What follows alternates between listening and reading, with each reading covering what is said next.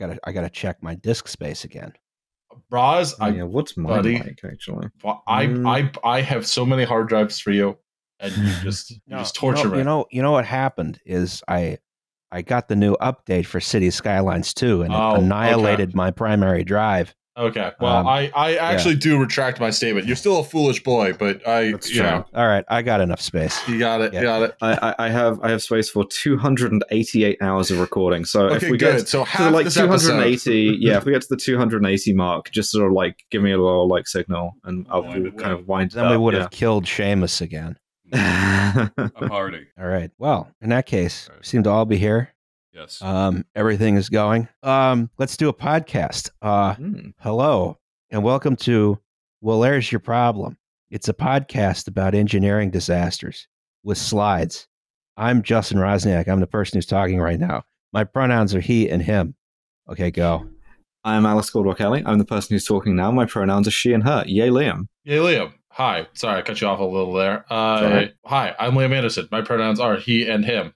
And we have a guest. Hi, I'm Seamus Malagafzeli, and my pronouns are, of course, he and him. Astonishingly, Seamus is back after we tortured him on the last time he was here. Yes. Look, Stockholm Syndrome, I think, is a beautiful, observable mental phenomenon, and I would love to support future studies on this in the future. We didn't even give you Stockholm Syndrome. We gave you like Neom Syndrome, which is like Stockholm Syndrome, but worse. The line. All I can think of, when I close my eyes, I see the line. I specifically, and this is something that's been put on the back burner for now, but I specifically went to Venice, the beautiful, gorgeous city of Venice, specifically to see the Neom exhibition. Venice was secondary. This is what it still has its hold on me. Yeah. You went to the Biennale they had for it, yeah. Yes, yeah. Oh, God. Wait, did they have a Biennale specifically for Neom? They had something. It was some kind of like architectural fest, Neon Fest, you know. It was an exhibition of like I talked to Ross specifically about this. Like, they had a bunch of different architectural mock-ups of parts of Neom, parts of the line, and they all told the public, like, hey, go and see what they're building in Saudi Arabia. There were lots of people there, which kind of shocked me. Everyone wants to go see some conceptual architecture. Who does not want to see the line? Yeah, who doesn't want to see what the sort of like AI recombinated Zaha Hadid is doing right now? Yeah, well, that's what's going to happen. Is they're gonna reanimate Zaha Hadid. I mean, with that AI, woman is basically a Force ghost already. Like, I was about to say, yeah, the things they've done to her name. That's what still all the buildings look like. All the new buildings still look like, or the architecturally significant new buildings. They all just look like Zaha Hadid. I don't get it. Yeah. If you were going to be like, what's the 21st century going to look like? At least at the start, we've settled on an art style for the moment, an architecture style. The firm still has her name on it, even though she's dead. That's like not normal for architecture. Yeah, it's like when they're finding like B-sides and rarities and like unreleased material. Oh, it's released in mono. Yes. Yeah. Do you guys like wacky surface materials and also glass in places that shouldn't be glass? Yeah, sure I live in a you do. Zaha Fuck you. Hadid bootleg. There's a giant shard of glass that just like perfectly comes down through the center of my kitchen. Every morning I like slice an artery on it by accident. Yeah. So what you see on the screen here is a large crater and the remains of a concrete grain elevator and the city of Beirut. And a lot of grain. Yes, and a lot of grain on the ground. It's not supposed to look like that. Oh, yeah? Yeah. It's actually supposed to be a warehouse here. Beirut's supposed to be a lot more glazed. And that straight line of the port you can see, that's supposed to like extend all the way down instead of there's a giant crater in it. Oh. Yes. So today we're going to talk about the 2020 Beirut port explosion. Yes. Yes. I was waiting for a response there. Yeah. There isn't really like kind of like a joke I can make. It's just kind of like this is just it's just kind of tragic horrible and sad. That's true. Put this on the little playlist with Bhopal as like the sad and angry episodes. Well, at the very least, there won't be a jarring shift in tone when we do the goddamn news. So this is a fascinating bit here. Because I'm recording remotely from a hotel room, I don't have the drops. So we have two options here, and I leave them at Do it Devin's discretion. ourselves. Either add the thing, or we just news related noises. Yeah. All right. Jesus. So Oh, we are batting 1,000 today, huh? Yeah. High energy, you know. So someone blew up a hospital in Gaza. Yeah, although on Twitter, people are currently arguing about every single aspect of this, including whether there was a hospital blown up, whether there was a hospital there in the first place. Is Gaza real? Are any of us even alive? What is truth? What is truth? What is truth? Sort of triumph for subjectivity. There seems to be, of course, Ross, keep going. I was just going to say, now since we release these episodes usually about a week after we record them, all of our takes will age like milk. We perfectly set this up to be exactly and publicly wrong about anything that happens. It's so smart of us. Yes. Man. If I can attempt to strike some sort of balance in which the show will be able to age at least somewhat well.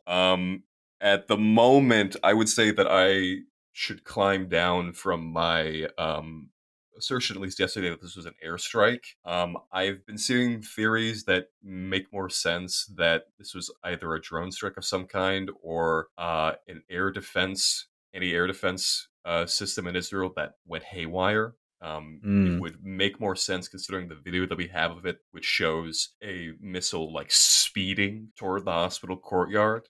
And whatever it is, it came in hot. Yeah. That makes a bit more sense to me. Also considering the crater that I think is in there, which is obscured by this angle, but is more clear somewhere like around here. Yeah, it's not a big crater. A lot of people are saying that it just doesn't exist. That it's just if actually 500 people or whatever didn't die. And what happened is somebody like burned out like a dozen cars. You know, yeah. Which would be nice, I guess. You know, it would have been ideal. But there's better pictures of it that show the crater, however small it is, and I would agree it doesn't match up with the traditional IDF ordnance, mainly because if I can go to the other side here, there are assertions that I've been seeing in the Iranian papers this morning that specifically an MK-84 bomb was what was dropped on the courtyard. And I don't know if anyone here is like a military ordnance, guy, gal. But an MK-84, if you just go on Google, this is easily seeable. The crater created by an MK-84 would have blown the hospital completely out of existence. It's about 1,000, 2,000 pounds of ordnance.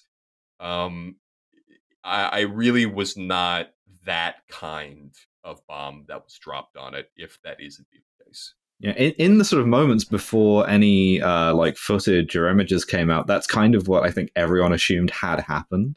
Yeah, it's like, how are you going to kill 500 people if you don't level the hospital? Well, it turned out apparently there's a lot of people sheltering in this courtyard where whatever it is hit. So that's not exceptional. And then you got all these cars burned out. Presumably there was a parking lot fire afterwards. The crater is actually very small. So you could sort of see how one of those tiny little Hamas bottle rockets could have done that.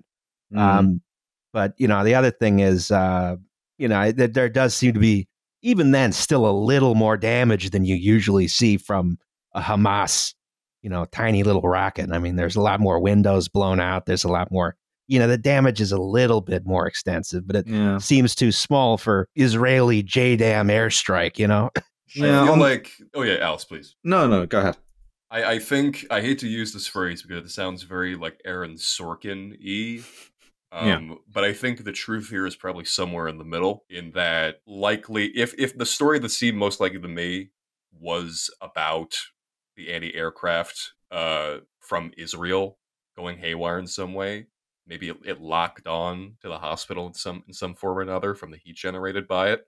Just like really, really getting the sort of Iron Dome brief wrong and being like, looking at a hospital, is this a Qassam rocket? Yeah, and in addition to that, again, the things that Israel is asserting is, and also the OSINT Twitter narrative that is going around that it was like a fragmented piece of a rocket.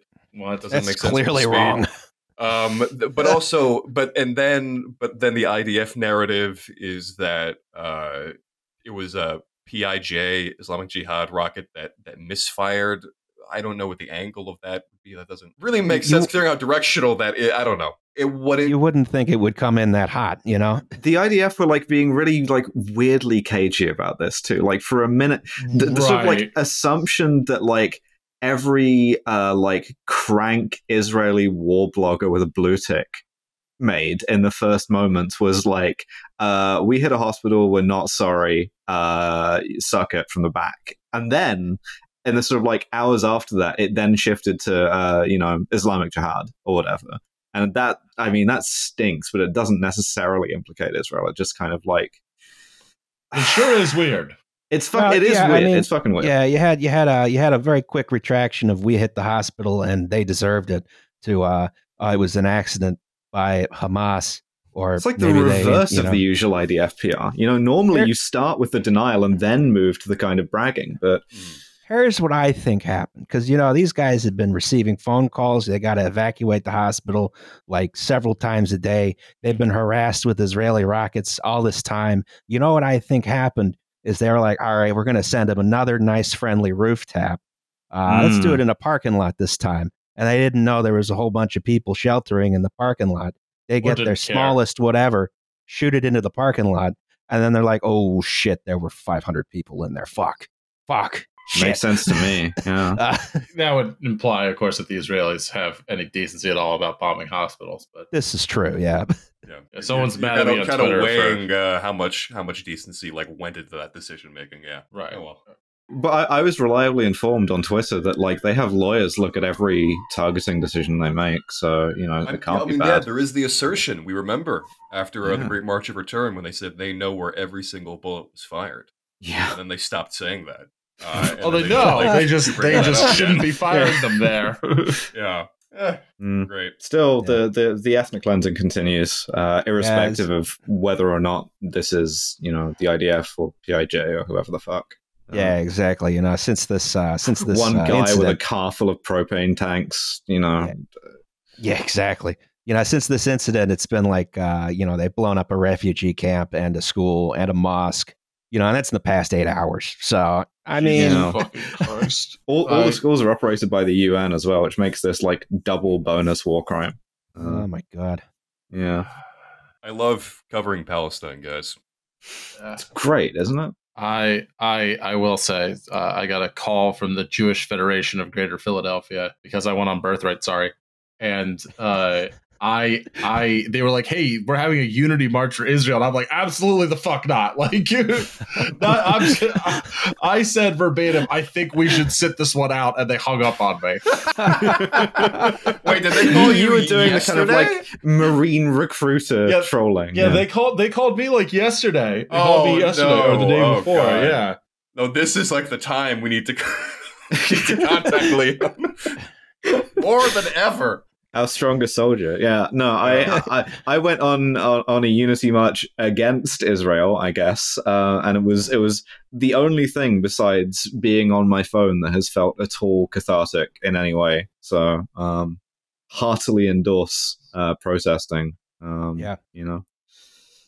Yeah, and then there's of course organizations that could use your money for relief, but some of that can't actually get into Palestine right now. And all in of your it country, right now. It might be illegal to donate right now. Yeah, if your country is Germany, which has decided just to go like fully insane about this, Yeah. France is not far behind them, from what I understand, too. Yeah.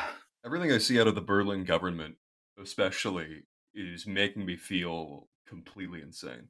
Oh yeah, the amount of things that they're putting under restriction. I honestly, it's so nuts.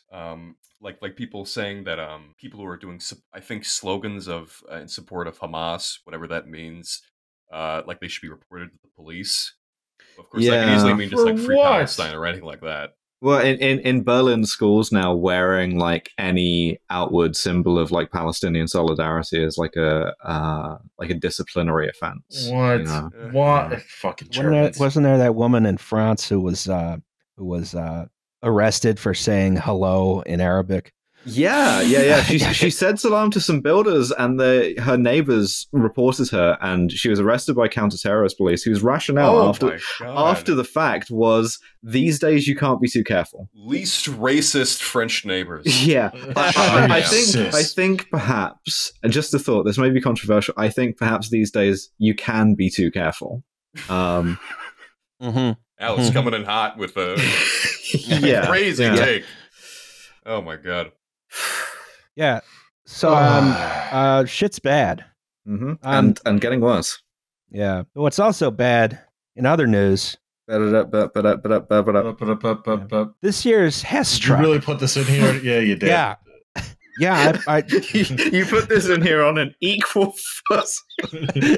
I love you so much. You insane man. Remind me, right? The Hess truck is... So Hess is a store.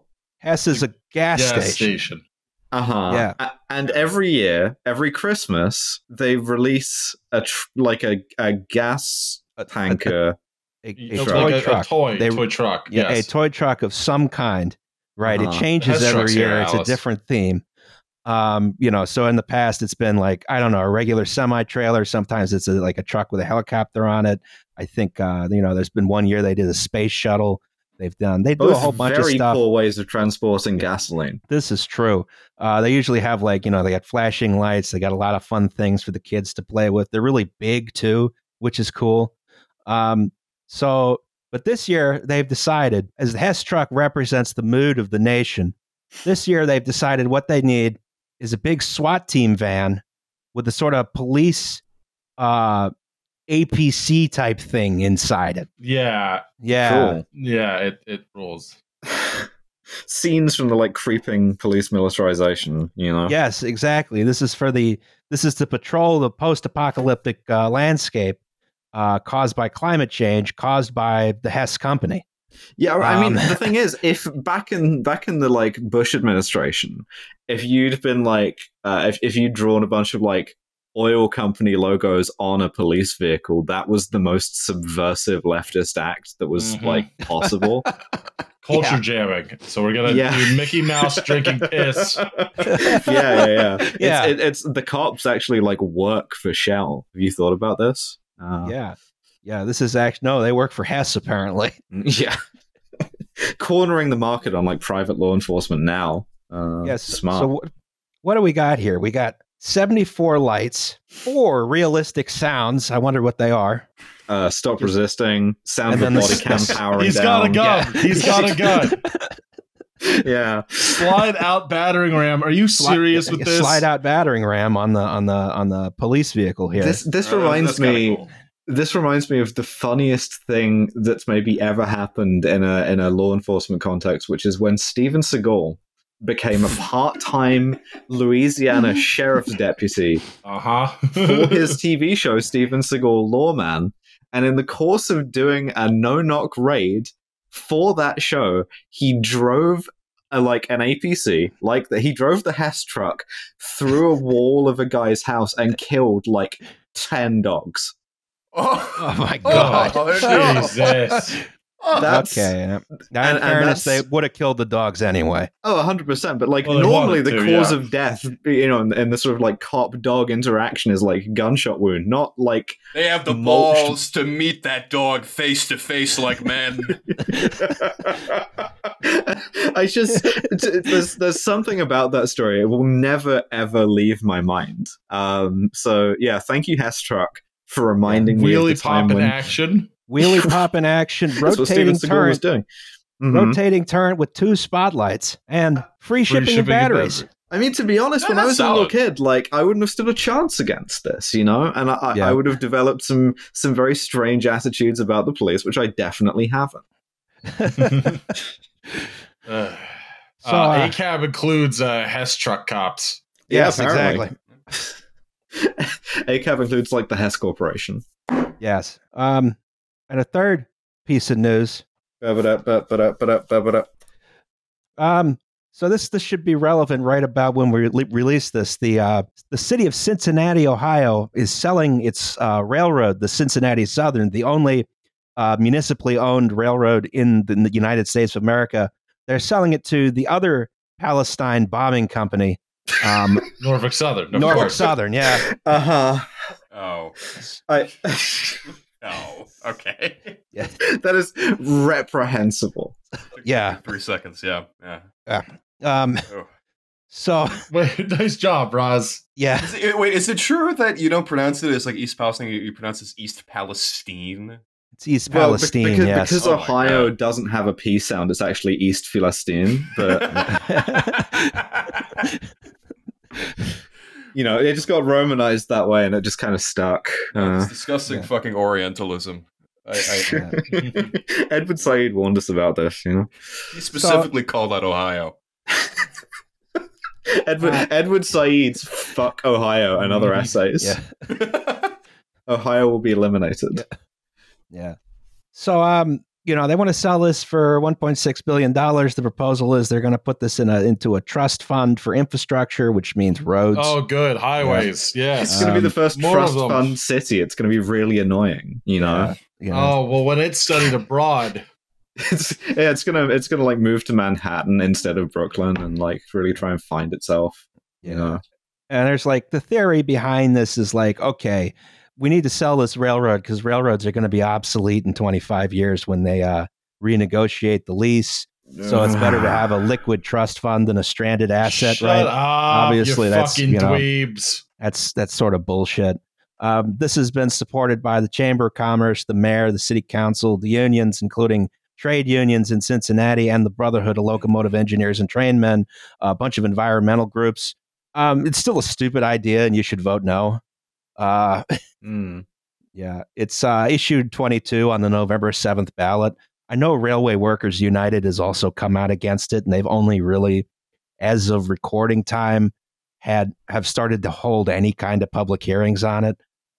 So this is a bad move by the city. I think better to have the railroad maybe be able to get some use out of it. Because right now they just lease it to Norfolk Southern and say do whatever you want with it. Maybe you could have passenger trains on it in the future if the city keeps control, as opposed to selling it and then you never see that again. Capitalize on that, right? Yeah. So especially since I want to say Amtrak wants to do some stuff on this line eventually in the near future, it'd be better to have that kind of leverage, but whatever. So yeah, I would. It just isn't a railroad story unless it culminates with that noise, grunt. Yeah. So anyway, I would recommend vote no on this, if nothing else, despite Norfolk Southern. That's a good reason. Yeah. All right. That was the goddamn news. Jarring shift in tone. Yes. All right. We got to talk about this shitty boat. This is the MV Rosas. And I'm using it sort of like final name because it went through about like 3 or 4 or 5 of them. Sounds like a marine version of alcoholism. What, MV Rose? Yeah. I mean, it is kind of a wreck, is the thing. Like, this was built in Japan as like Sir Rosas and the Knights of the Round Bar. Yeah. This was built as a dredger in Japan. And oh god, yeah, in like the 80s. And it just it fell out of the Japanese shipping industry into this kind of like international dark shipping world where it was renamed like 5 or 6 different times. It was reflagged to, and I have the list here, South Korea, Belize, Panama, and then like again and again and again.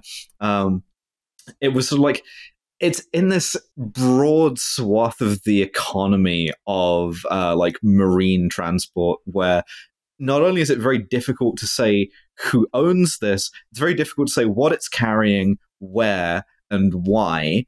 And I don't think anyone's going to sue us or assassinate us for this, but there are a few sort of legitimate reasons why that's the case, mostly you're trying to do stuff on the cheap, or you're trying to do stuff that you shouldn't, like break sanctions or disguise what you're moving where. This is so Rosas, by the time it is named MV Rosas, is ostensibly owned by a Russian guy called Igor Grachushkin. Oh, okay. Well, I hate the stereotype, but goddamn, does that sound criminal? First time owning his own ship, which might be a bad thing if you believe that he owned it at all, because it's also suggested that it was owned by this Cypriot guy, Charalambos Manoli. Why do all of these people? I hate to say this, but I'm allowed to say this, as half of me is from the global south. All of these people have names that sound criminal. Well, these are mafia names. Ah, criminals. I know, but like these triple, like double barreled. I don't know. Yeah, I've played too much Max Payne. No. You're right. you know how much even a crappy boat costs. I mean, you got to be a criminal just to have the money to afford the boat. Yeah, no kidding. Do you not believe these people are self-made? This is also just kind of with wink, wink, nudge, nudge about it. Yeah. It's also it's a conversion, right? Because it's built as this dredger. What they do to turn it into like a general shipping thing is they just tear all the stuff out of it, lengthen the hull so it's a stretch ship.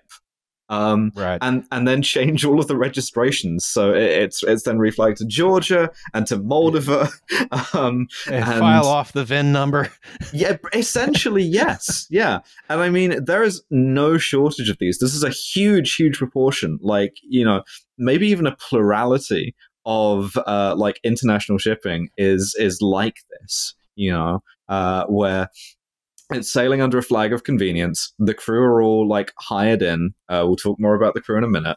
And it's making sort of sailings which are suspicious.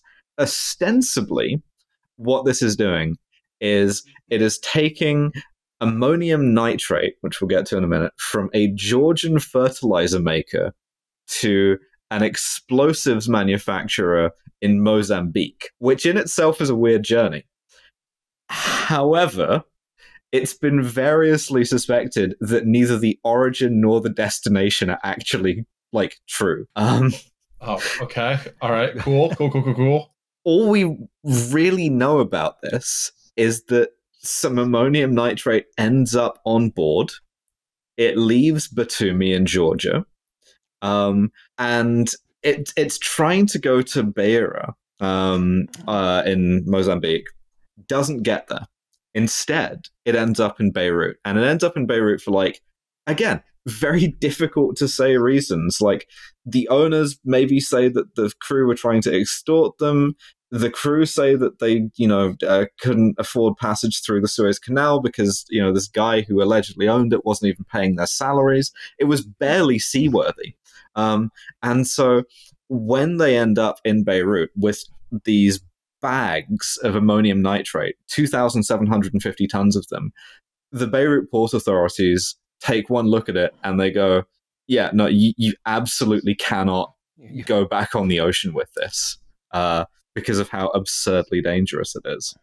Next slide, please. All right, so what is ammonium nitrate? And why do we care? What have they got 2,750 tons of on this very shoddy looking boat?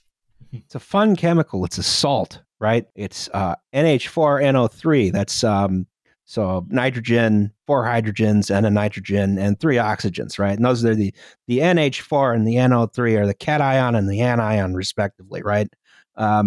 So that's what makes it a salt, is those two put together.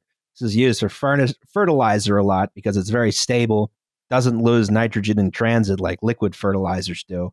But it also has this fun property where when you heat it, it reacts with itself, right? And that's an exothermic reaction, which means it releases heat. So your NH4 and your NO3 turn into N2O and 2H2O plus heat. Both of those are released as gases. That means they expand very rapidly. So if you have this sort of runaway reaction that can occur, you get a boom. Boom. Great. Yeah. Great song by System of a Down. Yeah. So if we go to the next slide, this crew, they're all Russian and Ukrainians. I think mostly Ukrainians. The captain is Russian. And the ship gets impounded in Beirut. It's seen here in the port of Beirut.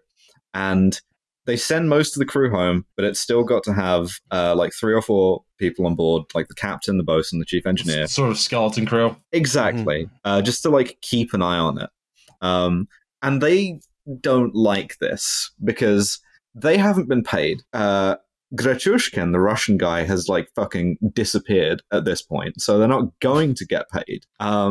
They're stuck in port in Beirut, can't leave the ship, can't leave Beirut, and they're just kind of there with this ammonium nitrate, which they know is extremely dangerous. This is the kind of part where they start appealing to people. So they appeal to the Lebanese government in its various manifestations and get nowhere, which is going to be a recurring theme. So the captain begs the Russian embassy for help, and their response, like allegedly verbatim, is, "What do you want Putin to do? Send Spetsnaz?" Yes. Which is just like a beautiful moment in sort of like Russian bureaucracy to be like, listen, what do you want me to do? You want me to do my job as a diplomat? We don't really do that here, you know. I mean, you sent Spetsnaz after the owner.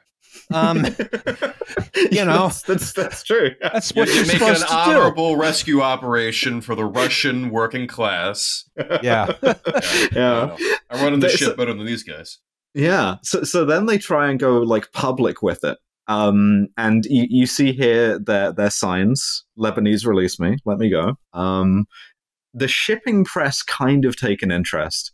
And there are a few articles from like 2014 or whatever that are like, these 4 guys are trapped sitting on a floating bomb, which is fantastic. If we go to the next slide, this is also like a surprisingly common occurrence in international shipping, where owners just abandon the ship, and then there's some guys who are legally required to sit on the ship forever. Nobody knows who owns the ship. Nobody knows who owns the cargo because no one's taking an interest in recovering it, which in itself is pretty fucking suspicious. We see here a couple of Ukrainians and their cargo. That's the ammonium nitrate in these bags, and it's just heaped up on deck like this. To the point that it like buckles a couple of the hatches that it's resting on. Oh, good. Unique. It's amazing how even before the war, there are still photos of Ukrainians casually sitting around a bunch of high explosives. It's like that. And it's just like it's sitting on a pier, so like kind of out of the way in the port of Beirut. And nobody's kind of paying that much attention, and it stays that way for years. In total, right, this cargo will not move from the port of Beirut for 6 years, at which point it will move very, very quickly. Right. But yeah, so these guys are just like stuck waiting. Their boss, the next they hear of him is that he's bankrupt. So the Beirut Port Authority seizes the ship. It seizes the cargo. And after a year on board, they're finally these poor fucking guys get to go home. Okay, all right. Well, that's good to hear. Somewhat. Yeah. Yeah. So I bet it's gonna end real sad for me. You know, we've got these like they had to go home to a nice, relaxing Ukraine. Where nothing bad would ever happen again. Yes. Yeah, and these bags of ammonium nitrate are still sitting there for the moment. And the friendship between Russia and the Ukrainian nation remains to this day. Yeah, it was forged in that moment, and it remains strong. Next slide, please. And here I'm going to rely heavily on Seamus because the thrust of this one was, what is Lebanon? Do you just want me to go off of that prompt? Yeah. Just you can just read the Wikipedia page. Lebanon is, the Lebanese Republic. It's I'm not. How do I? Okay. No, Lebanon is an extremely small country in the Levant, in the Middle East.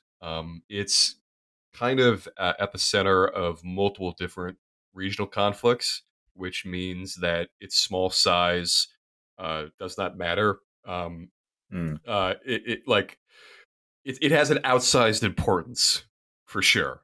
I mean, the Iranians are fighting the Saudis within influence systems there. The Iranians are also fighting the Israelis.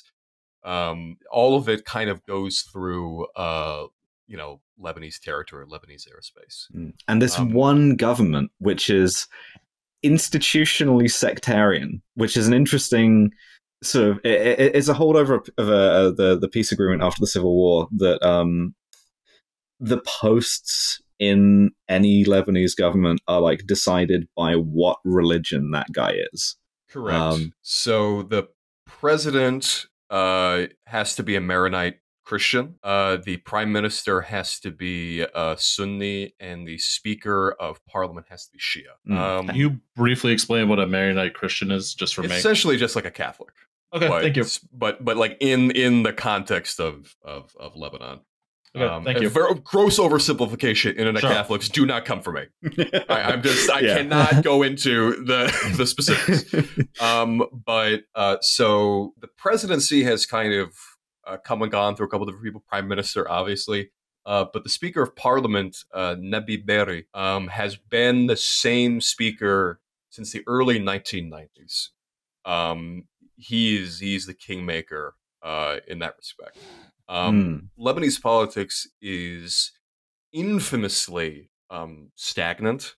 Very little changes from year to year. And especially since the economic crisis started in 2019, it's been even more stagnant. Right now, Lebanon has spent over a year without a president. This happened before the economic crisis, where they spent almost a year trying to elect a new president, who eventually became Michel Aoun.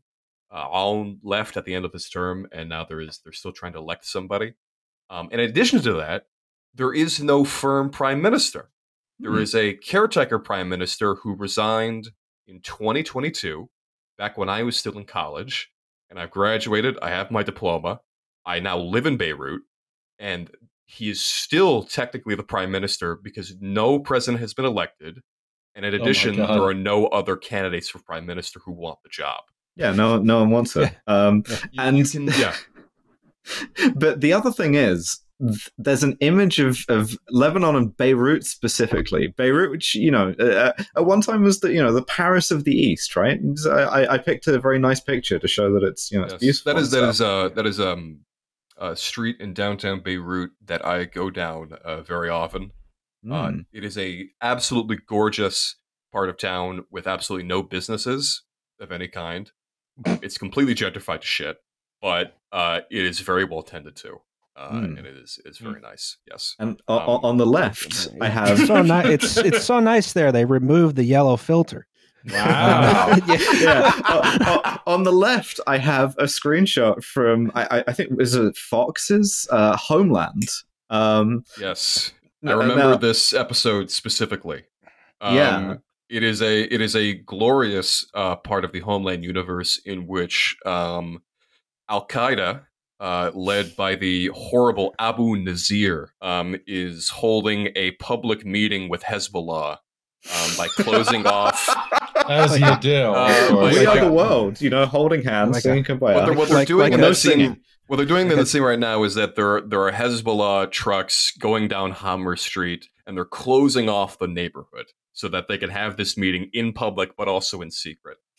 Having a New England town hall meeting. I should say, and I think Alice was about to say this, but that is not what Hammer Street looks like. In any way, shape, or form. It's not like a narrow alleyway. Hammer Street is a very wide, very lively street with a Nike store, Starbucks, Dunkin' Donuts. There are numerous bookshops. I'm sorry that you have to have a Dunkin'. There are so many Dunkins in Beirut, man. There's two different ones in the airport now. Maybe so. It is New England after all. It's just Beirut is just extremely East Boston. That's why I call it the Boston of the Middle East. It's a term of respect. Do they have any weird menu items on Dunkin' Donuts over there? I don't believe so. I think it's pretty typical, unfortunately. Okay. I wish they had something specific. You guys get that Oreo shake with like 3,200 calories or whatever? I haven't tested it, but I'm sure they love that shit. But essentially, the perception of also the idea that you could close off like gates to Hamra, which is just like a neighborhood near the university. Absurd. Not based on anything. They filmed this in Israel.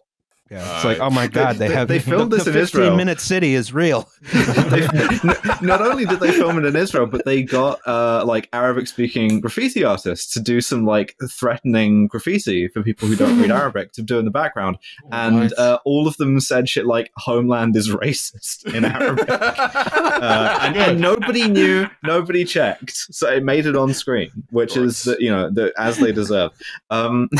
So yeah, Americans, I think, and Brits to a lesser extent, still think that Beirut is the place that you go to get kidnapped by sectarian militias. And while I guess if you put your back into it, you could still get kidnapped by a sectarian militia. It's kind of we're not comfortable with that level of absurdity that you could get kidnapped by a sectarian militia outside of Dunkin' Donuts. So it has to be the like dusty, narrow street with the technicals and stuff. Yeah. No. I should. If I could take 30 seconds to pitch your audience. Beirut is my absolute favorite city in the entire world. I fell in love with it completely, entirely, almost like you would a woman. And it's beautiful. It's lively. It's exciting. It's wonderful, and also rent is extremely cheap. Always has been. And you can get a wonderful apartment for what an apartment in New York City used to cost in more reasonable times. Great city, wonderful country. I hope to go back because right now I'm in Oregon and I hate the United States. Yeah. So I do want to talk a little bit about the Lebanese. We're moving it. Everybody move. That's right. Yeah. The Lebanese economy. Please don't move right now. But like in a month, maybe. Yeah. Give you time to get back and give things time to calm down. But so Lebanon is, as you say, a small country. It's a very import-dependent country. Yes. Which means everything has to come in like largely by port, largely in the port of Beirut. It's a nice deep water port, very well equipped. It also had a currency, the pound, which was pegged to the dollar, which is a bit like handcuffing yourself to a very strong idiot. You rang. and so if you recall about like 2009 as a consequence of the 2008 crisis, the dollar shortage, that fucked the Lebanese economy for to date, arguably. And that led to like this huge program with the World Bank doing what the World Bank does and demanding sort of maximal austerity in exchange for bailout funds that had to be filtered through this stagnant government that was constantly working against itself. Next slide, please. No one ever wants to go with the simple, easy solution that worked for Italy and Greece for so long. Just have a continually depreciating currency. Yeah. No one wants to go for that, even though it works great. We'll pay So this is Warehouse 12. It's on the quay. It's next to where the Rosas was moored. And any port has a bunch of warehouses like this. This is like a bonded warehouse where the Lebanese port authorities control the access to it. And they look at all of these bags of fertilizer sitting in the sun, and someone finally goes, okay, we should move those, and we should move those into Warehouse 12. Store all of this extremely hazardous material securely. Now, everything that gets seized goes into Warehouse 12. And I mean whatever, cocaine, AKs, samizdat, fertilizer, and in this case, fireworks. I mean, it's okay, we had to seize this ship carrying 400,000 cubic meters of fire and store that next to the AMFO. Yeah. We've built these like ammonium nitrate. We've built these fuel oil bunkers underneath it. Now, to their credit, as far as I can tell, every single person in Beirut has at one time or another emailed their boss to say, you know how fucking dangerous this is, right? Like, everyone involved in this, the Port Authority, the police, the intelligence services, the military, the fire department, everyone has been like, this is a horrible idea. The warehouse is like visibly falling apart. Like the sacks of ammonium nitrate are leaking. There's like tears in them. There's like fertilizer all over the floor and shit.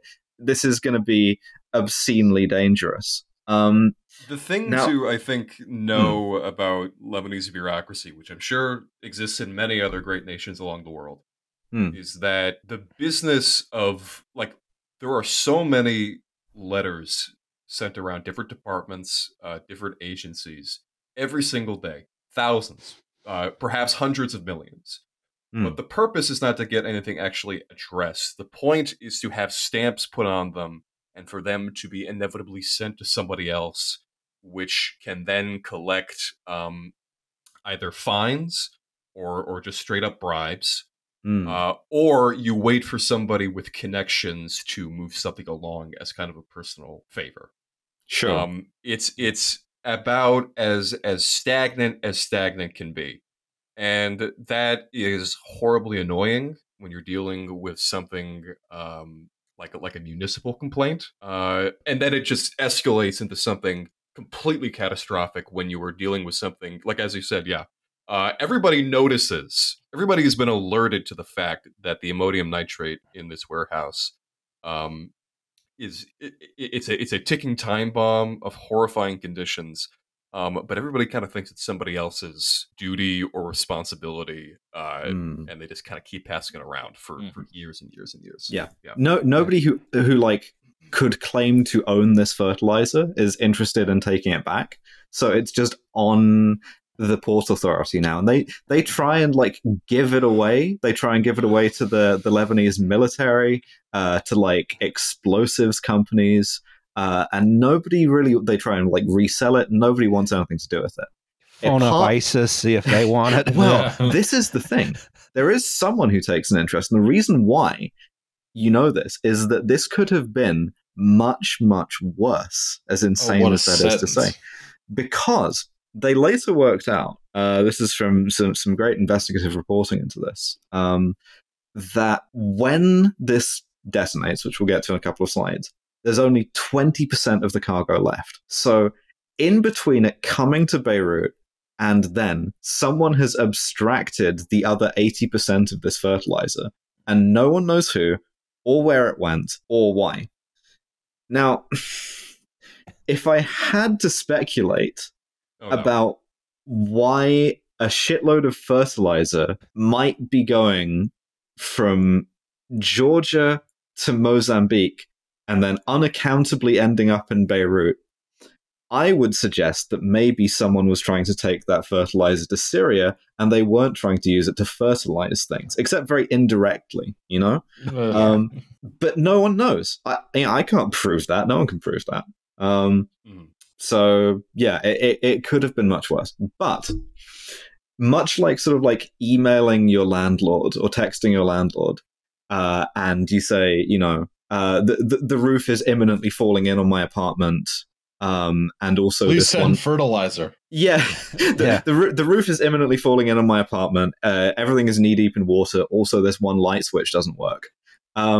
The tactic is to ignore all of that and fix the light switch, right? So someone at some point says, hey, one of these doors into the warehouse is busted. Yeah, genuinely. I was going to pick up my Anfo, or my ammonium nitrate. I was smuggling it over the border into Syria, and I noticed, hey, this door squeaks like a motherfucker. There's this door. Yeah, it squeaks a lot. Yeah, it's not very good. Someone should take a look at that. Yeah, and so they do. So what happens is a crew comes out to weld the door. Next slide, please. Just so everyone knows, I keep saying ANFO. That's ammonium nitrate and fuel oil. Very common, very stable explosive. It's what blew up Oklahoma City. You may be familiar with exactly. Yeah. I think that was straight ammonium nitrate. Was it? Yeah, I'm not sure. Oh, my bad. So we see here warehouse number 12, door number 11, and I get to do the thing because 1745 local time on the 4th of August 2020. The fire department gets a call that warehouse 12 is on fire. And they send a team of 9 firefighters, 1 paramedic to fight the fire. And they go, man, there's something weird about this. This fire's like way too intense. It's making a bunch of like weird noises, which are probably the fireworks. They, try and get the door open, and then next slide, please. Like not 10 minutes later, just goes up. Blam. Yeah. Jesus. You can see like so many videos of this. I don't recommend it, but they exist. And this is really one of those things where like, it helped the investigation because you had a lot of video of this, like mushroom cloud that went up from a lot of different angles. Yeah, everyone who like heard it remembers hearing this like roar, like fighter jets going over of, I guess, just air. And then one small explosion and then one huge explosion. And this is one of the things where filming is very, very bad for your health.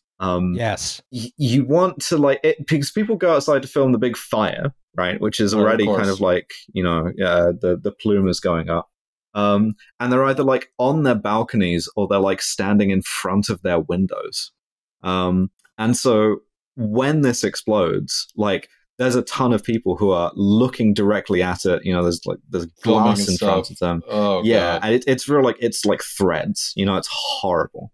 And I should say that the amount of glass that was broken in the blast, it's still not all cleaned up. Mhm. When you walk around Beirut, you will oftentimes come across big piles of broken glass that have not. They've all been gathered into this pile, but they haven't been cleaned up. It just kind of sits there because no one is around to take it back. So lots of like there's still destruct. I mean, we'll go into this, but yeah, alongside all the destruction from the blast that's still extant, those tiny reminders of just how expansive the blast was are still there, very large and small. Also, Justin, I think you had something about the color of this cloud as well. Yeah. So this cloud is very red, and that's not from like dust or anything or particular coloration. You would expect, okay, it's a little bit red from the yellow filter, right? No, that's a red orange cloud from nitrous oxide. It always, when you have a big ammonium nitrate explosion like this, it has this big red orange cloud, regardless of what color filter is applied to the local area. Going over this in like a Montgolfier balloon, getting the biggest laughing gas high of your life. Yes. Also inhaling smoke particles and dying, but also that. Yes. Don't worry about that bit. Next slide, please. So it's hard to pick like one image to represent exactly how bad this was because it was like devastation. I mean, people felt it in Cyprus. It's a huge explosion. Like tons and tons of TNT equivalent. Yeah, you're talking about 1,500. I want to say tons of TNT equivalent. That's 1.5 kilotons. I forget how much the atomic bomb was on Hiroshima. But it's like it's comparable. It's up there. It's a really big Hiroshima was non-nuclear 15 explosion. kilotons. So 15 kilotons. So it's 1/10 of a Hiroshima. That's a lot. I mean, that's a fucking lot.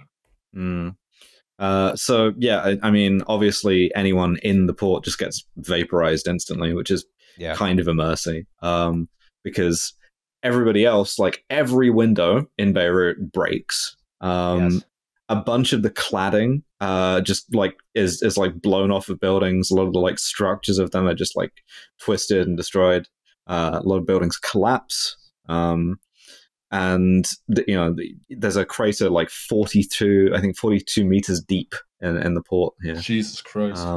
You see all these big modern buildings with all glass buildings, and it's just all gone. You just see. Yeah, like I mean that's all of the like fanciest your hotels and like museums and shit like that.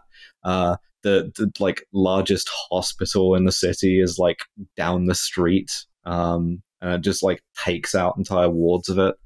And yeah, in like terms of raw numbers, like killed like 220 people, I think. But a little bit more than that, yeah, but under 300.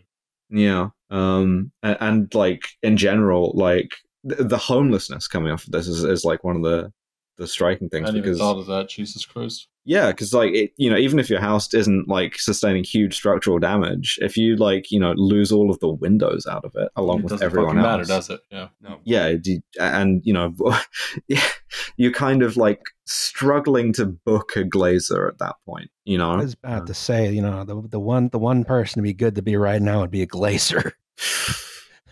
I mean, hundreds of thousands of people were made homeless in that kind of instant, and at the moment, a lot of people have returned to neighborhoods in Beirut, but around the port itself, in neighborhoods like Gemeza or Mar Mikhail, the vacancy rate of these buildings in certain districts, especially around the old Electricity du Liban building, which was also gutted in the explosion. Some of these vacancy rates are approaching like 90%, over 90%. Wow. There are what you'll usually see is that there are single businesses on the first floor at street level, but then virtually every other apartment above it is empty and has been empty likely for months, if not years.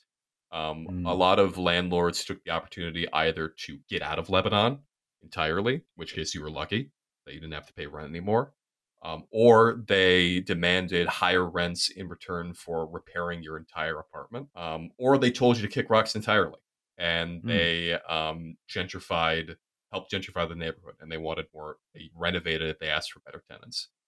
In which case, mostly these apartments stay empty.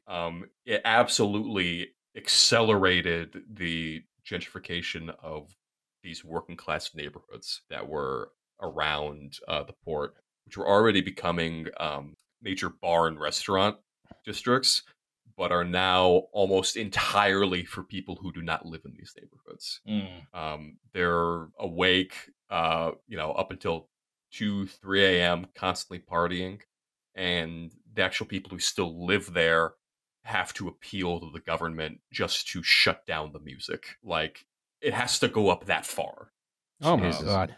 I mean, there's no capitalism like disaster capitalism, right? Oh yeah. It's a good time to do your sort of like land grab and open the worst pizza restaurant in the Levant that is not in Israel. There are like 10 of those that I have been to around those neighborhoods. Alice is not kidding. Next slide, please. Of course, one other consequence of this, one massive consequence of this is, remember how I said that Beirut is very import dependent? A lot of it comes through the port of Beirut. What's one really quick way to functionally make the port of Beirut inoperable for months? 43 yard crater in it? Yeah. And whatever. That's, not only is all of the stuff that was already meant to be coming through there, but like this is where you would ordinarily bring your aid as well. So you just sort of like, I mean, not to sort of like over dramatize this, but the state that the Lebanese economy was in, it was like on its knees before this, and then there's just like, fucking hooks out one of the thighs from under it too. Like, just having this sort of like this huge like cornerstone of like how all of your economy works, that all of your imports come through, just be like a disaster area instead is, as you can imagine, a huge sort of burden. Next slide, please.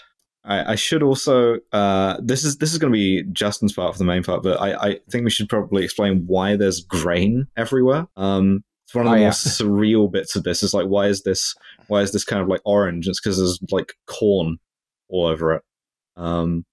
Because of this like you can kind of see the ruins of it. It's the tallest building left standing in the port. This is a grain elevator, which is, again, it's a double-edged sword, right? Because it's so tall and because it's built so strongly, it kind of shields a significant like axis of Beirut from worse damage.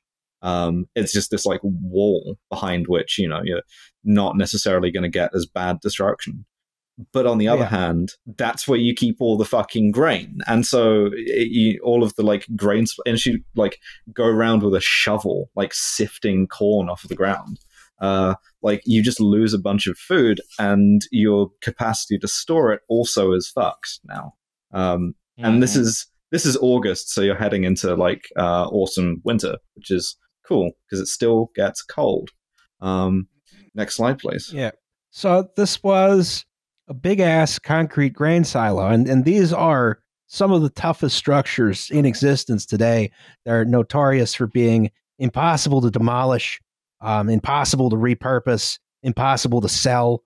If you've ever been to Silo City in Buffalo, New York, you can see these huge abandoned structures. No one can tear them down. They're just too tough. Kind of grain flak to them.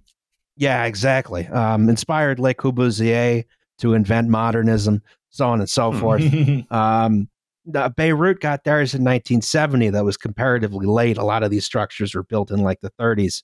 But yeah, this is just a big series of reinforced concrete cylinders that you fill with some form of bulk product, usually grain, right? And then it's got a shed on top for mechanical equipment and offices. So there's a lot more structural material in here than a typical building because it has to hold, solid grain instead of comparatively light stuff like people, right? Yeah, and grain loves to explode, as we've talked about before. Exactly. It's got to withstand an interior explosion as well.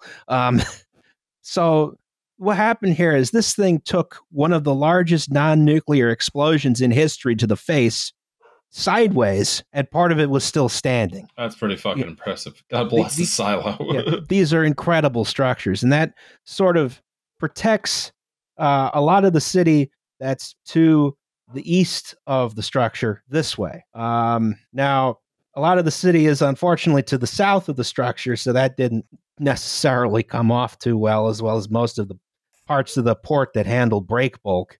But it did do a lot of shielding to the east. And just to talk about how impressive this is, if you compare like the other famous structure that survived a huge explosion, which is the atom bomb dome in Hiroshima. Now that was at ground zero when the bomb blew up, right? Which meant that most of the force on it was vertical as opposed to horizontal.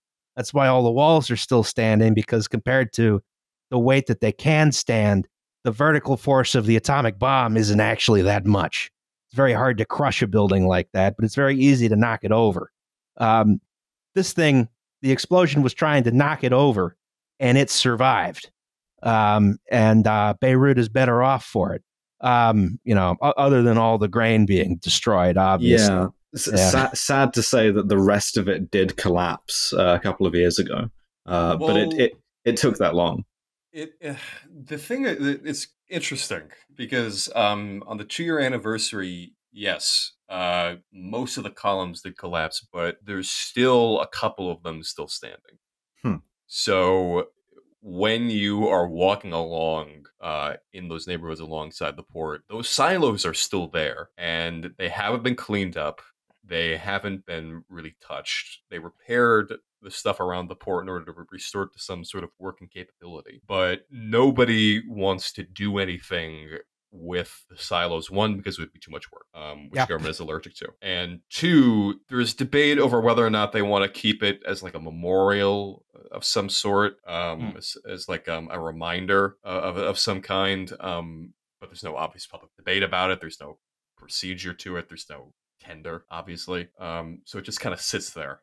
And I assume the point is that they'll wait for that to collapse, and then it's off their hands. Yeah, I mean, the thing is, I would probably keep it as a memorial, because if you wanted to demolish it, the only way to do that is to do the explosion again. So that's don't not recommend that. No, yeah, not a feasible option.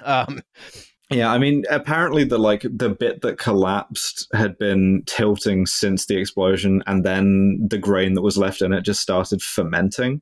Um, so yeah, and then that caught fire, and then a bunch more of it collapsed. Just got the suddenly Beirut's largest distillery in that one silo. But yeah, so this is what saved a good chunk of the city from being hit much worse. Another thing is this thing rolled over a whole cruise ship. God damn! Wow, I didn't know about this. Yeah, so it was it only had crew on board at the time, but this was the cruise ship Orient Queen. It was just north of the blast site. It sustained some pretty heavy damage from the explosion. 2 people on board were killed, but everyone else survived and got off the boat before it rolled over.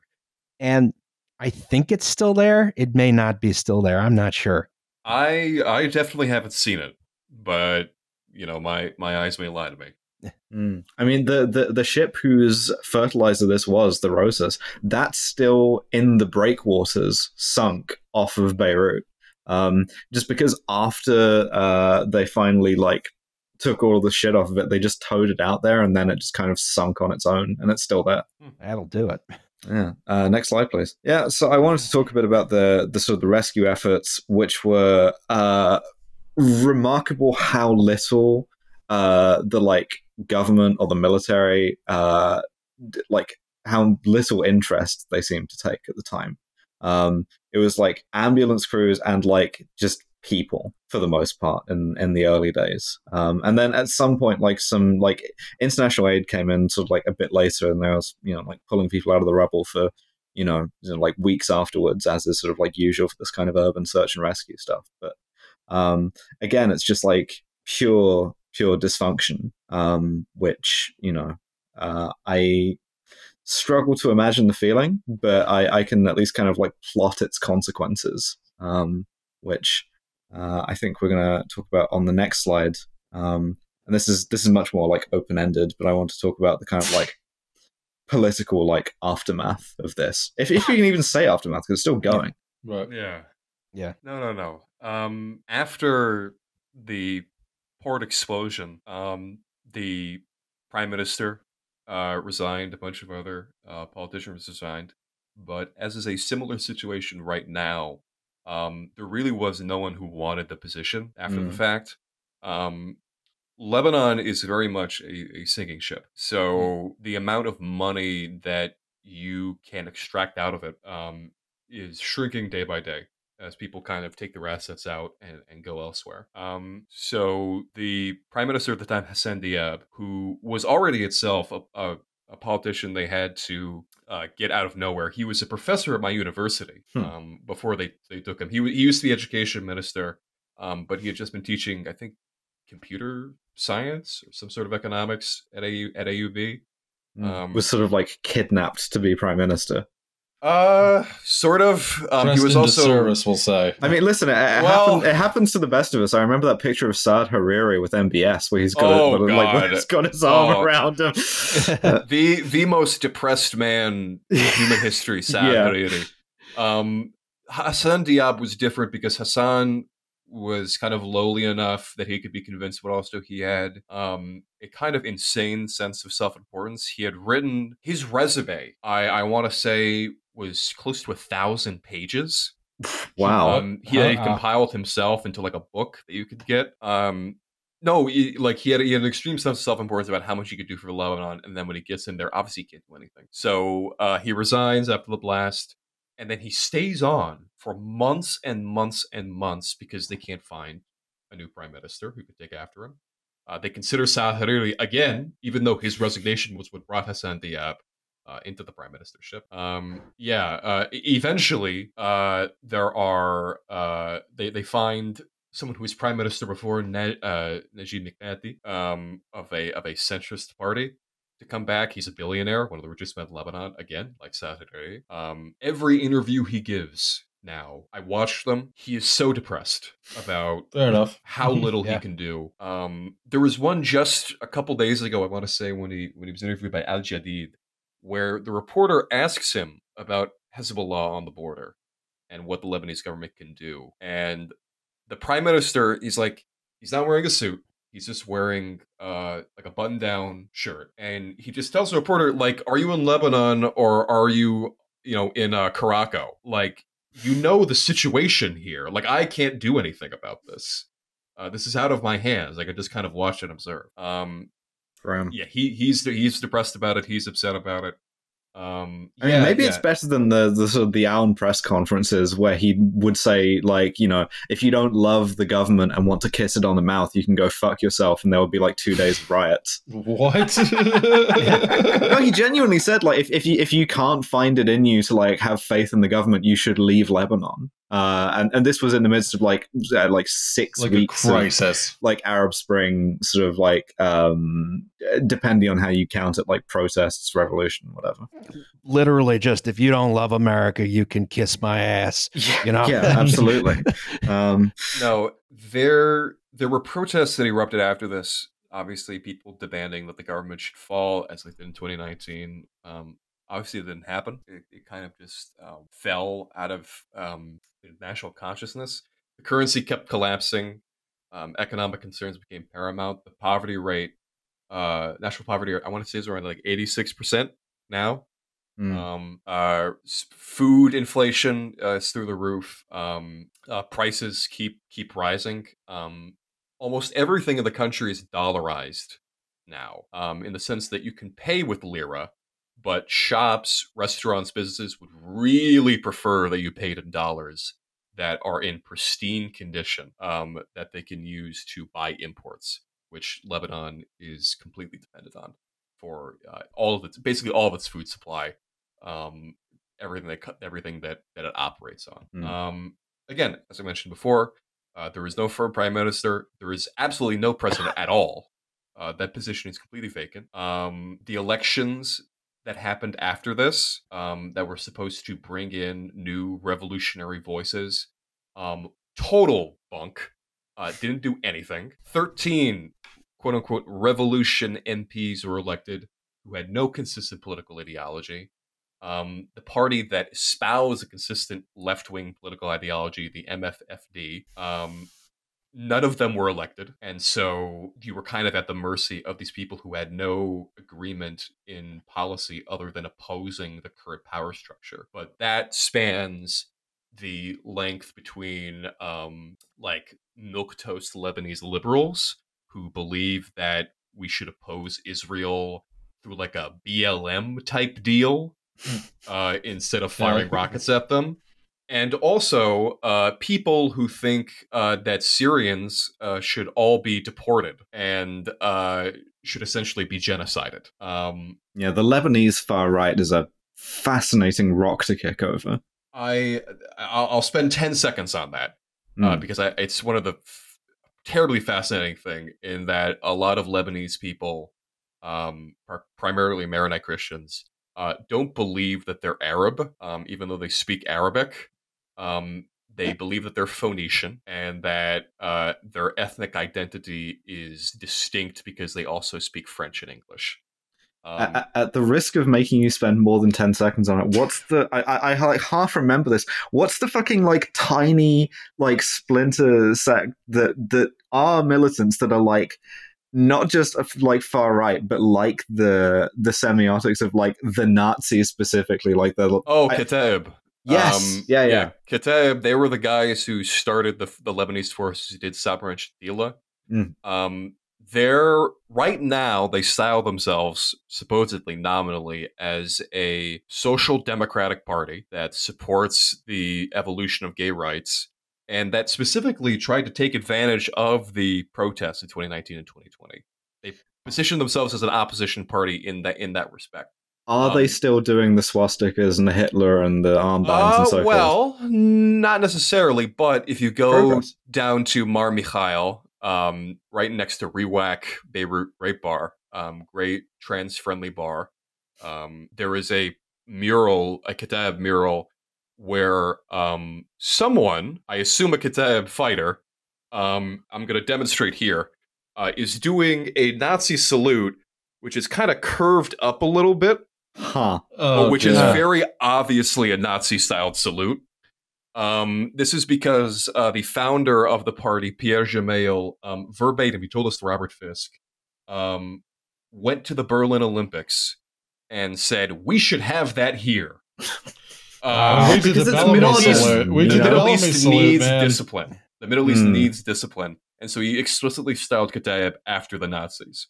And right now, the leader of the party is again. It's been in the Gemayel family ever since. It hasn't abandoned that ideological history. Modernizing, liberalizing, social democratic Nazis. It's like I say, fascinating. And these are the people that are ostensibly supporting, quote unquote, supporting the protest movement against government. So it's all cannibalistic. There's no real way out of the situation other than another election, which is probably going to be even less revolutionary because they've disappointed everybody so much. It's an entirely It's weird to have a party that heard someone say National Socialist German Workers' Party and take the socialist part seriously. No, they it's difficult for me to like. I keep saying it's like there's no hope. It's stagnant. Like it's circular. But it's difficult for me to like overstate just like how like fucked it is at the moment. Like an IMF bailout has been on the cards since again, I was even further back when I was in college. When I was a junior in college. I did an assignment in which I had to write for my opinion writing course about why Lebanon should refuse the IMF bailout. I had to take that position. It is 3 years later, and the IMF bailout has still not been authorized. In most other countries, an IMF bailout will be put on the table, and despite all the austerity measures that have been implemented, there was a recognition that they were in desperate straits, and they had no ideological barrier to it, and they would just take it. It'd be really easy. And now Lebanon is in the position where they're not opposing an IMF bailout because they're socialists, or they believe that the Lebanese economy can be saved by progressive taxation and measures of this kind. They are austerity hawks, right? There are food subsidies that they want to keep up, but like they are capitalists to their bone. They want this money, but they also know that the strings put on them by the IMF would be too much for them to bear because it would require reforms that would slightly break up the corrupt machine that they've created, and they can't have that. So they are attempting you can tell me if this sounds sound, where they are hoping that the increased tourism numbers from this year, from last year as well, will put them in a better negotiating position with the IMF because they got money from tourists. Yeah, I mean, I'm remembering that during those weeks of protest I talked about, that one of the sparks for them was trying to tax WhatsApp messages. So I'm not like overawed by like their like policy making impulses. No, all they want is to try and make more money from the absolute poorest. And make sure that the rich are free to make as much money as they want, but not in a traditional kind of the way we might imagine Republicans do, where they try to couch it in some other way. The Lebanese government just straight up says, hey, we know that you're using WhatsApp to get around the highest telecom rates in the world, basically. We're just going to tax that, and we're going to hope that you're all right with that, and that nothing bad will ever come of this, even though you're not seeing any improvement in any infrastructure, medical care, anything.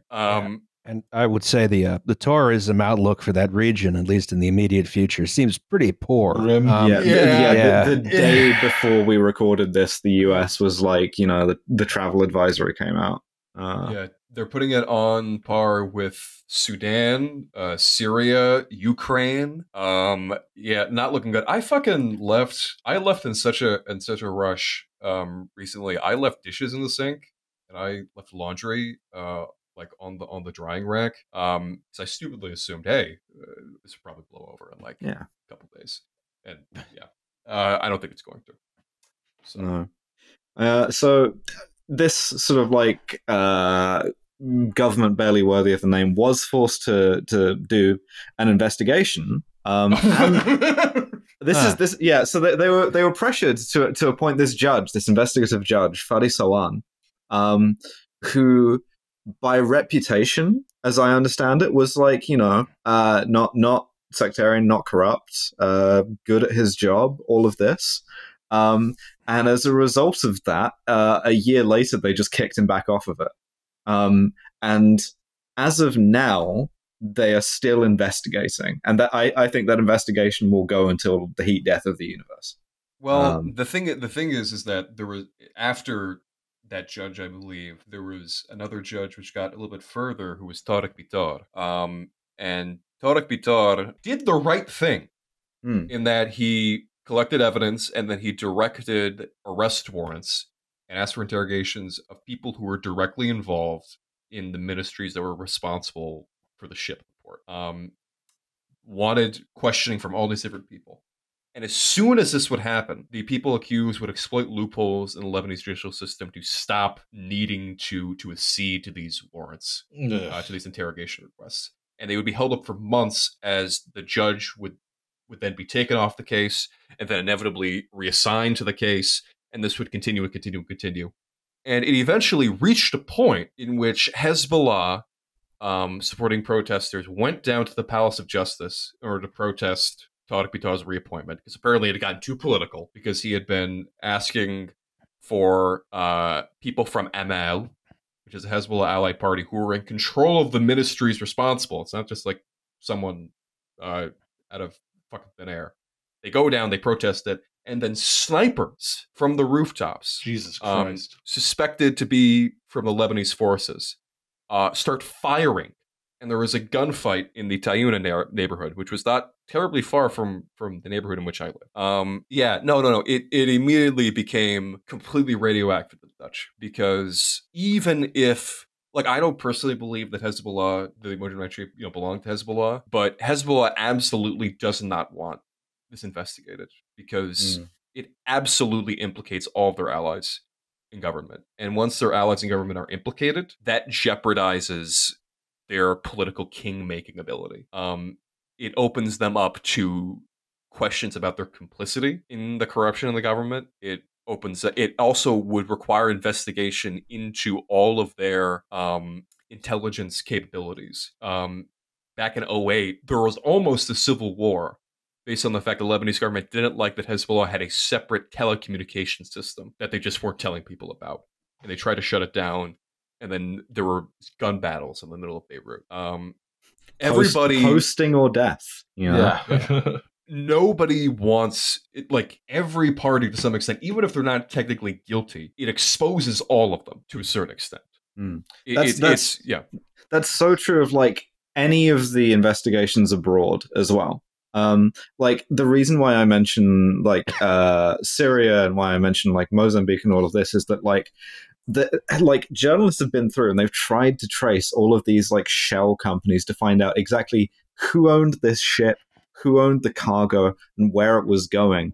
And the place that it's led is this company Savaro, and a Ukrainian oligarch called Volodymyr Verbanov. So the ammonium nitrate probably came from Ukraine, and this company was like operated by another shell company called Interstatus. And the director of that has said, oh yeah, I know who owns it, and I just won't say. That's so cool. And I will say, for legal reasons, I'm going to phrase this very carefully. I'm just reading from the Wikipedia here. There's this Syrian-Russian businessman. That's fun. Yeah. He's a fun guy, George Haswani. So he's he's in with Assad big time, also Putin. Thus my sort of implications about Syria. And they asked him about this. And they asked him, like, how come your company runs through the same shell company that owned this ammonium nitrate? And he said, and this is a quote, "I am living my life normally and laughing because I am someone who knows well that I have nothing to do with this matter at all."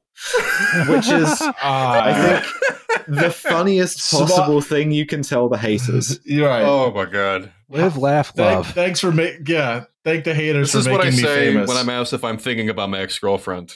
I'm living normal. I have nothing to do I am with this living my matter at life all. normally and laughing. Yeah. New Twitter bio as well. Yeah. And I mean, maybe he does. Maybe he is living his life normally and laughing. But yeah. So there is one small glimmer of hope here. Oh my god. Okay. Yeah, I know. This is like relatively new news. This is from this year, in June of this year. So some of the survivors sued this holding company, Savara, because it's registered in the UK, because we love to be a sort of like hub for world shady middleman dealing. And although they didn't make them disclose who the owners were, they did force this company to pay like about $1 million in damages directly to victims, which is not much, but it's something, and it opens them up for more liability in other jurisdictions, they hope. So one of the claimants says that there's a quote from him in this Reuters story about it where he says that it's telling that like everything that's moving forward is outside of Lebanon. That's the only place where there's progress. But no, yeah, I would say in addition to that, like when we talk about targeting Iranian officials for investigation of certain things, and we talk about like, oh, we'll do things in Europe, we'll sanction them from the United States, they won't get anywhere near American assets. That doesn't affect like Joe Schmo on the Guardian Council, who was not taking vacations in Paris and in Berlin typically. But Lebanese officials, that absolutely affects them. People in Kataib, people in other parties, other than I guess Hezbollah, they love being in Europe. They love being in Switzerland. They love going to American colleges and French universities and living it up on the European dime. Being shut out of those systems is absolutely something that they fear to some extent. I mean, Saad Hariri isn't even in Lebanon anymore. He doesn't want to stick around. He lives in Dubai now. He flies around all these different places. They don't like being in that country. That is I think that is the only like small reprieve in that they really they're closely interconnected with the European system. There is a lever there if anyone in Europe has any interest in pulling it or being forced to pull it. Yeah, but they keep threatening to pull it. I mean, the French have been, Macron has been trying to like mediate the IMF bailout and government formation for years and years and years. And he's always saying like, hey, I'm going to sanction you, I'm going to do this, I'm going to do that. And then he never does it. So yeah, it's always present and he can pull it and it would actually have effect, but he chooses not to. Just doesn't want to do it. For reasons that are beyond me, but hey, I'm not the fucking Elysee Palace or whatever. Yeah. Well, what have we learned from all of this, other than surround every port with grain elevators? Which are fairly indestructible. They did a bunch of like investigations after this happened. A bunch of like port authorities got scared all across the Middle East and beyond to be like, wait, how much of this shit do we just have lying around? And there are a bunch more like close calls like this. They very, very nearly sort of like missed, like in Iraq, that they found like tons and tons of this in Qasr, just like fucking like sitting out that they had to like remove. This is the great thing about containerization is you can have the same amount of ammonium nitrate hanging around, but you don't know about it because it's in a container. Totally opaque. Yeah, out of sight, out of mind, right until your port goes up in flames. Yeah. So this is well. What did we learn? I mean, don't. I guess like store your shit good. Yeah. Yeah. Maybe oil your bureaucracy a little bit. Maybe have like one guy that works in every ministry who does listen to something. Yeah. That's just like his assigned role, and everybody else can kind of fuck off. But like have that one guy. It's a really weird system to end a civil war by going, okay, well, we'll just do strict religious quotas. Yeah, don't do that. That is not worked out for like anybody. I agree. It's better than the system that existed before the Civil War, where Christians had their supremacy was enshrined into law, where they had more seats in parliament than the Muslims. But we could also just get rid of all of the quotas. That might have solved some certain things. Yeah. But who knows? I'm just a simple boy from Madison, Wisconsin. I don't know nothing about nothing. I'd say That's the whole point of this podcast, Seamus. I mean, good company. Yeah. Big thing we learned is if there's something on fire within view of your apartment that may explode, stay indoors. Don't look at it. Yeah. If you have to film it, put a stationary camera out. You should not look at the explosion. You will have shards of glass in your eyes. That's why in the movies, the cool guys are always facing away from the explosion when it happens. We don't have a generation that has that like duck and cover experience, that knows not to like be looking out at windows at explosions. A little PSA there to end on. Yeah, just walk away from the explosion in slow motion. It's much safer. People don't know how to do that anymore because of streaming movies. That's true. And now it's all about and wokeness. Yeah, all about Disney Plus. They don't do that shit anymore. It's fucked up. Well, we have a segment on this podcast called Safety Third. Oh, we didn't even do this last time because we ran too long. Oh no, it's just too long. Now we've adjusted our time far more responsibly, and now go to like we can invest hour and a half. That's a movie, and a short movie these days. Yeah, exactly. Hello, Roz, Alice, Liam, and guest, if applicable. Yeah, you did it. Nailed it. Yeah. The following is my submission for our beloved closing segment. It involves many of our favorite elements, namely gross incompetency, British Empire fetishists, museums, and targeting bank buildings with artillery, and a government agency trusting university students to handle both homemade explosives and extremely antique firearms. On top of this work site was mentioned in the Halifax explosion episode. Good callback there. And I believe a joke about this very thing happening was made. Good work on the foreshadowing. Did you accidentally shell Halifax? Oh, they shouldn't keep the cannons pointed at Scotiabank if they don't want us to shell it. Oh, it's actually pointed. I found out today it's actually pointed at TD Bank. The danger brothel in question is the Halifax Citadel National Historic Site in Halifax, Nova Scotia. Yeah, I've been there. Yeah, we were there together, man. I worked at the Citadel for a number of years and can with confidence say that no job I've had since has been as nonchalant about safety violations. Cool. I will spare us all the lengthy explanation of what exactly this place is, both because we have access to the internet and because it could honestly be an entire episode on its own. In short, it's a large Victorian-era fort staffed by military reenactors. Oh, wow. Okay. Yeah. The site has been managed and staffed by the same organization since the early 1990s and has been the employer of some of the most bat-fuck unhinged individuals I've ever met or heard of. Over the course of my tenure there, I had frequent encounters with both coworkers and management that left me seriously unsure as to whether or not we inhabited the same reality. An uncomfortable amount of these conversations left me questioning if they really thought they were actually a member of Queen Victoria's armed forces. Oh, no. Oh, no. You want to have a clear separation between on and off stage with your living history. Exactly. I'm convinced that the water on site was cursed with the gin. Because, boy, did that place run on spite and sadism. Hey, it really is Victorian. I mean, maybe that's a different kind of gin, Yeah.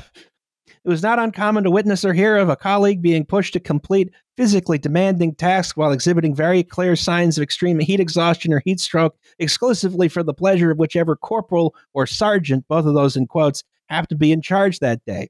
I put corporal and sergeant in quotations because while they were all very much like you to believe that they were actual NCOs and would sign off on emails as Corporal so-and-so, they were tour guys with an extra stripe on their uniforms. I mean, if they're like hazing you, I feel like you're entitled to like veterans benefits at this point. Yeah. Like at this point, just make it an actual part of the military, like the USS Constitution,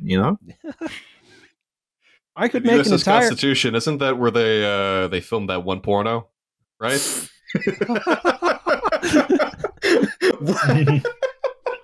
Very specific. Yeah, This I'm used- alarmed at how ready you were for that. No. I remember this. This was like a piece of knowledge I learned years ago, where they filmed two like multi-million-dollar pornos on the USS Constitution. Oh my god! Wow. Pirates, I think. Amazing. Yeah, and Amazing. they lied to them, and they said that it was a Disney movie. And then they just filmed pornography in all of the chambers of this. That's incredible. Wow. Yeah, like do like that, or like the one infantry regiment the U.S. Army has that just like dresses old timey for fun. Like What? Film a porno of them? What? Yeah, film a porno of these guys. What about this is unclear? Yeah. I could make an entire podcast dedicated to the stupid shit that I had to endure during my years there, but the reason I am writing you today is to recount the crown jewel of fuck-ups that happened there. Dear friends, I want to tell you about the time we nearly harpooned the TD Bank building. Yes! We called our shots. Well, their shot.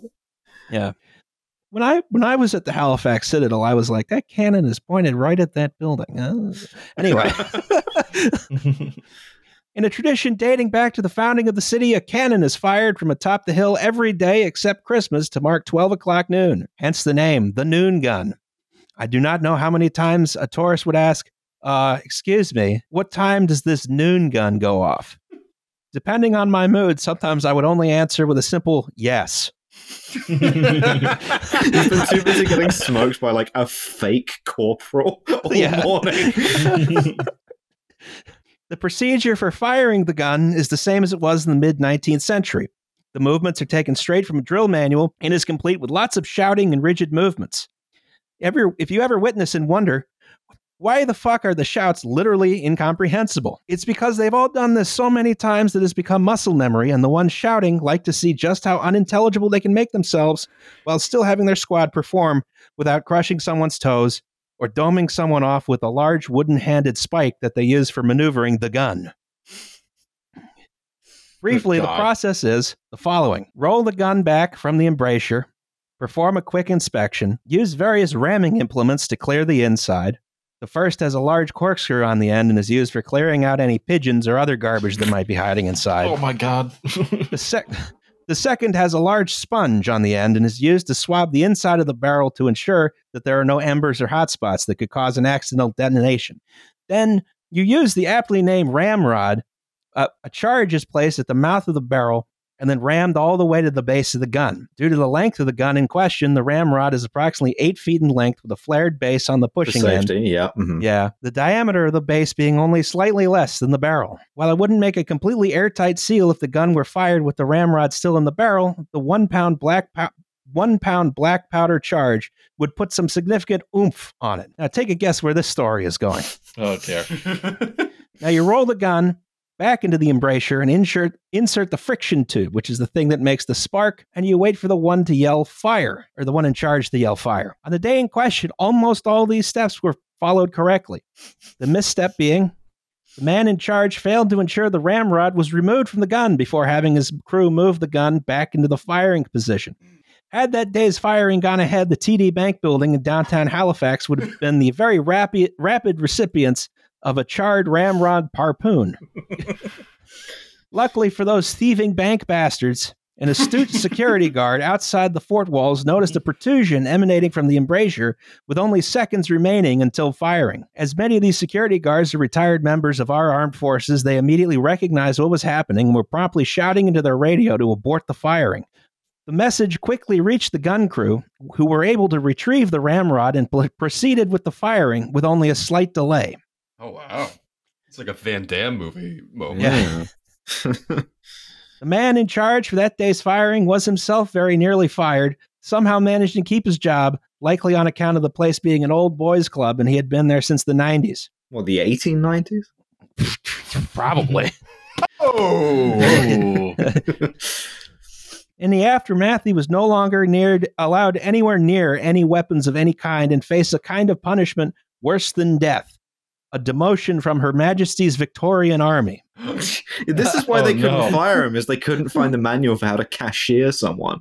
To this day, the TD Bank building in Halifax continues its decades-long streak of being unperforated and almost certainly completely unaware of how close they were to losing that streak.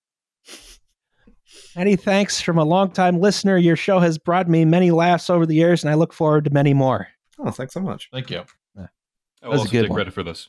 That was a good one. Well, that was Safety Third. Bow, bow, bow, bow. Shake hands with danger. Yeah. Okay. That's right. Okay. Our next episode will be Chernobyl. Does anyone have any commercials before we go? Yeah, Seamus. Oh, Thanks so much yeah. for coming on. Yeah, if people thank you want for more coming on. Seamus, where can they find them? They can find it at a website that I write at, which is my own. Seamus-malikafzali.com is a brilliant website in which you can read all of my horribly depressed musings about the state of the Middle East in what I hope is an informative, well-reasoned way. I guess would be the operative word there. I've been told people enjoy it in Very ways good. that are They should follow you on Twitter too. They should also do that. I always appreciate getting, as I've gotten very recently, very frenzied messages that are both very supportive but are also deeply inquisitive in a way that I am uncomfortable with. All right. So subscribe to the Substack, follow you on Twitter, and do not violate your boundaries. Be weird, right? Is Yeah, the exactly. key Don't be of the weird. Don't be headlines, weird. I am a human being and I live in my house and I would like the wall to remain there. Thank you. All right. Well, we have a Patreon. Yes. You can subscribe to it. You can subscribe to the YouTube channel if you haven't already. Yes. I was about to say very close to the 100,000. Very close. Very yeah. close. Very close. Probably got about 7 days left as of when this podcast comes out. Anyway, yeah, smash the subscribe and like Ring button, that I bell, guess. yes. That's right. Ring the bell. I'm doing a Mr. Beast face right now. I cracked my jaw doing that. That's fun. I will give my personal recommendation for the There Is a Problem YouTube channel. One of my favorite activities is listening to my old episode on repeat and thinking about how funny these guys are and also how funny I am. Yeah, we're hysterical is the main thing. It's great. Yes. It's a great channel. Well, thanks for coming. Yep. Yeah, thanks for coming. I think that was a podcast. Bye, everyone. Bye, everyone. Yeah. What are the odds? Yeah. Time to go back to reading Israel-Palestine tweets and panicking.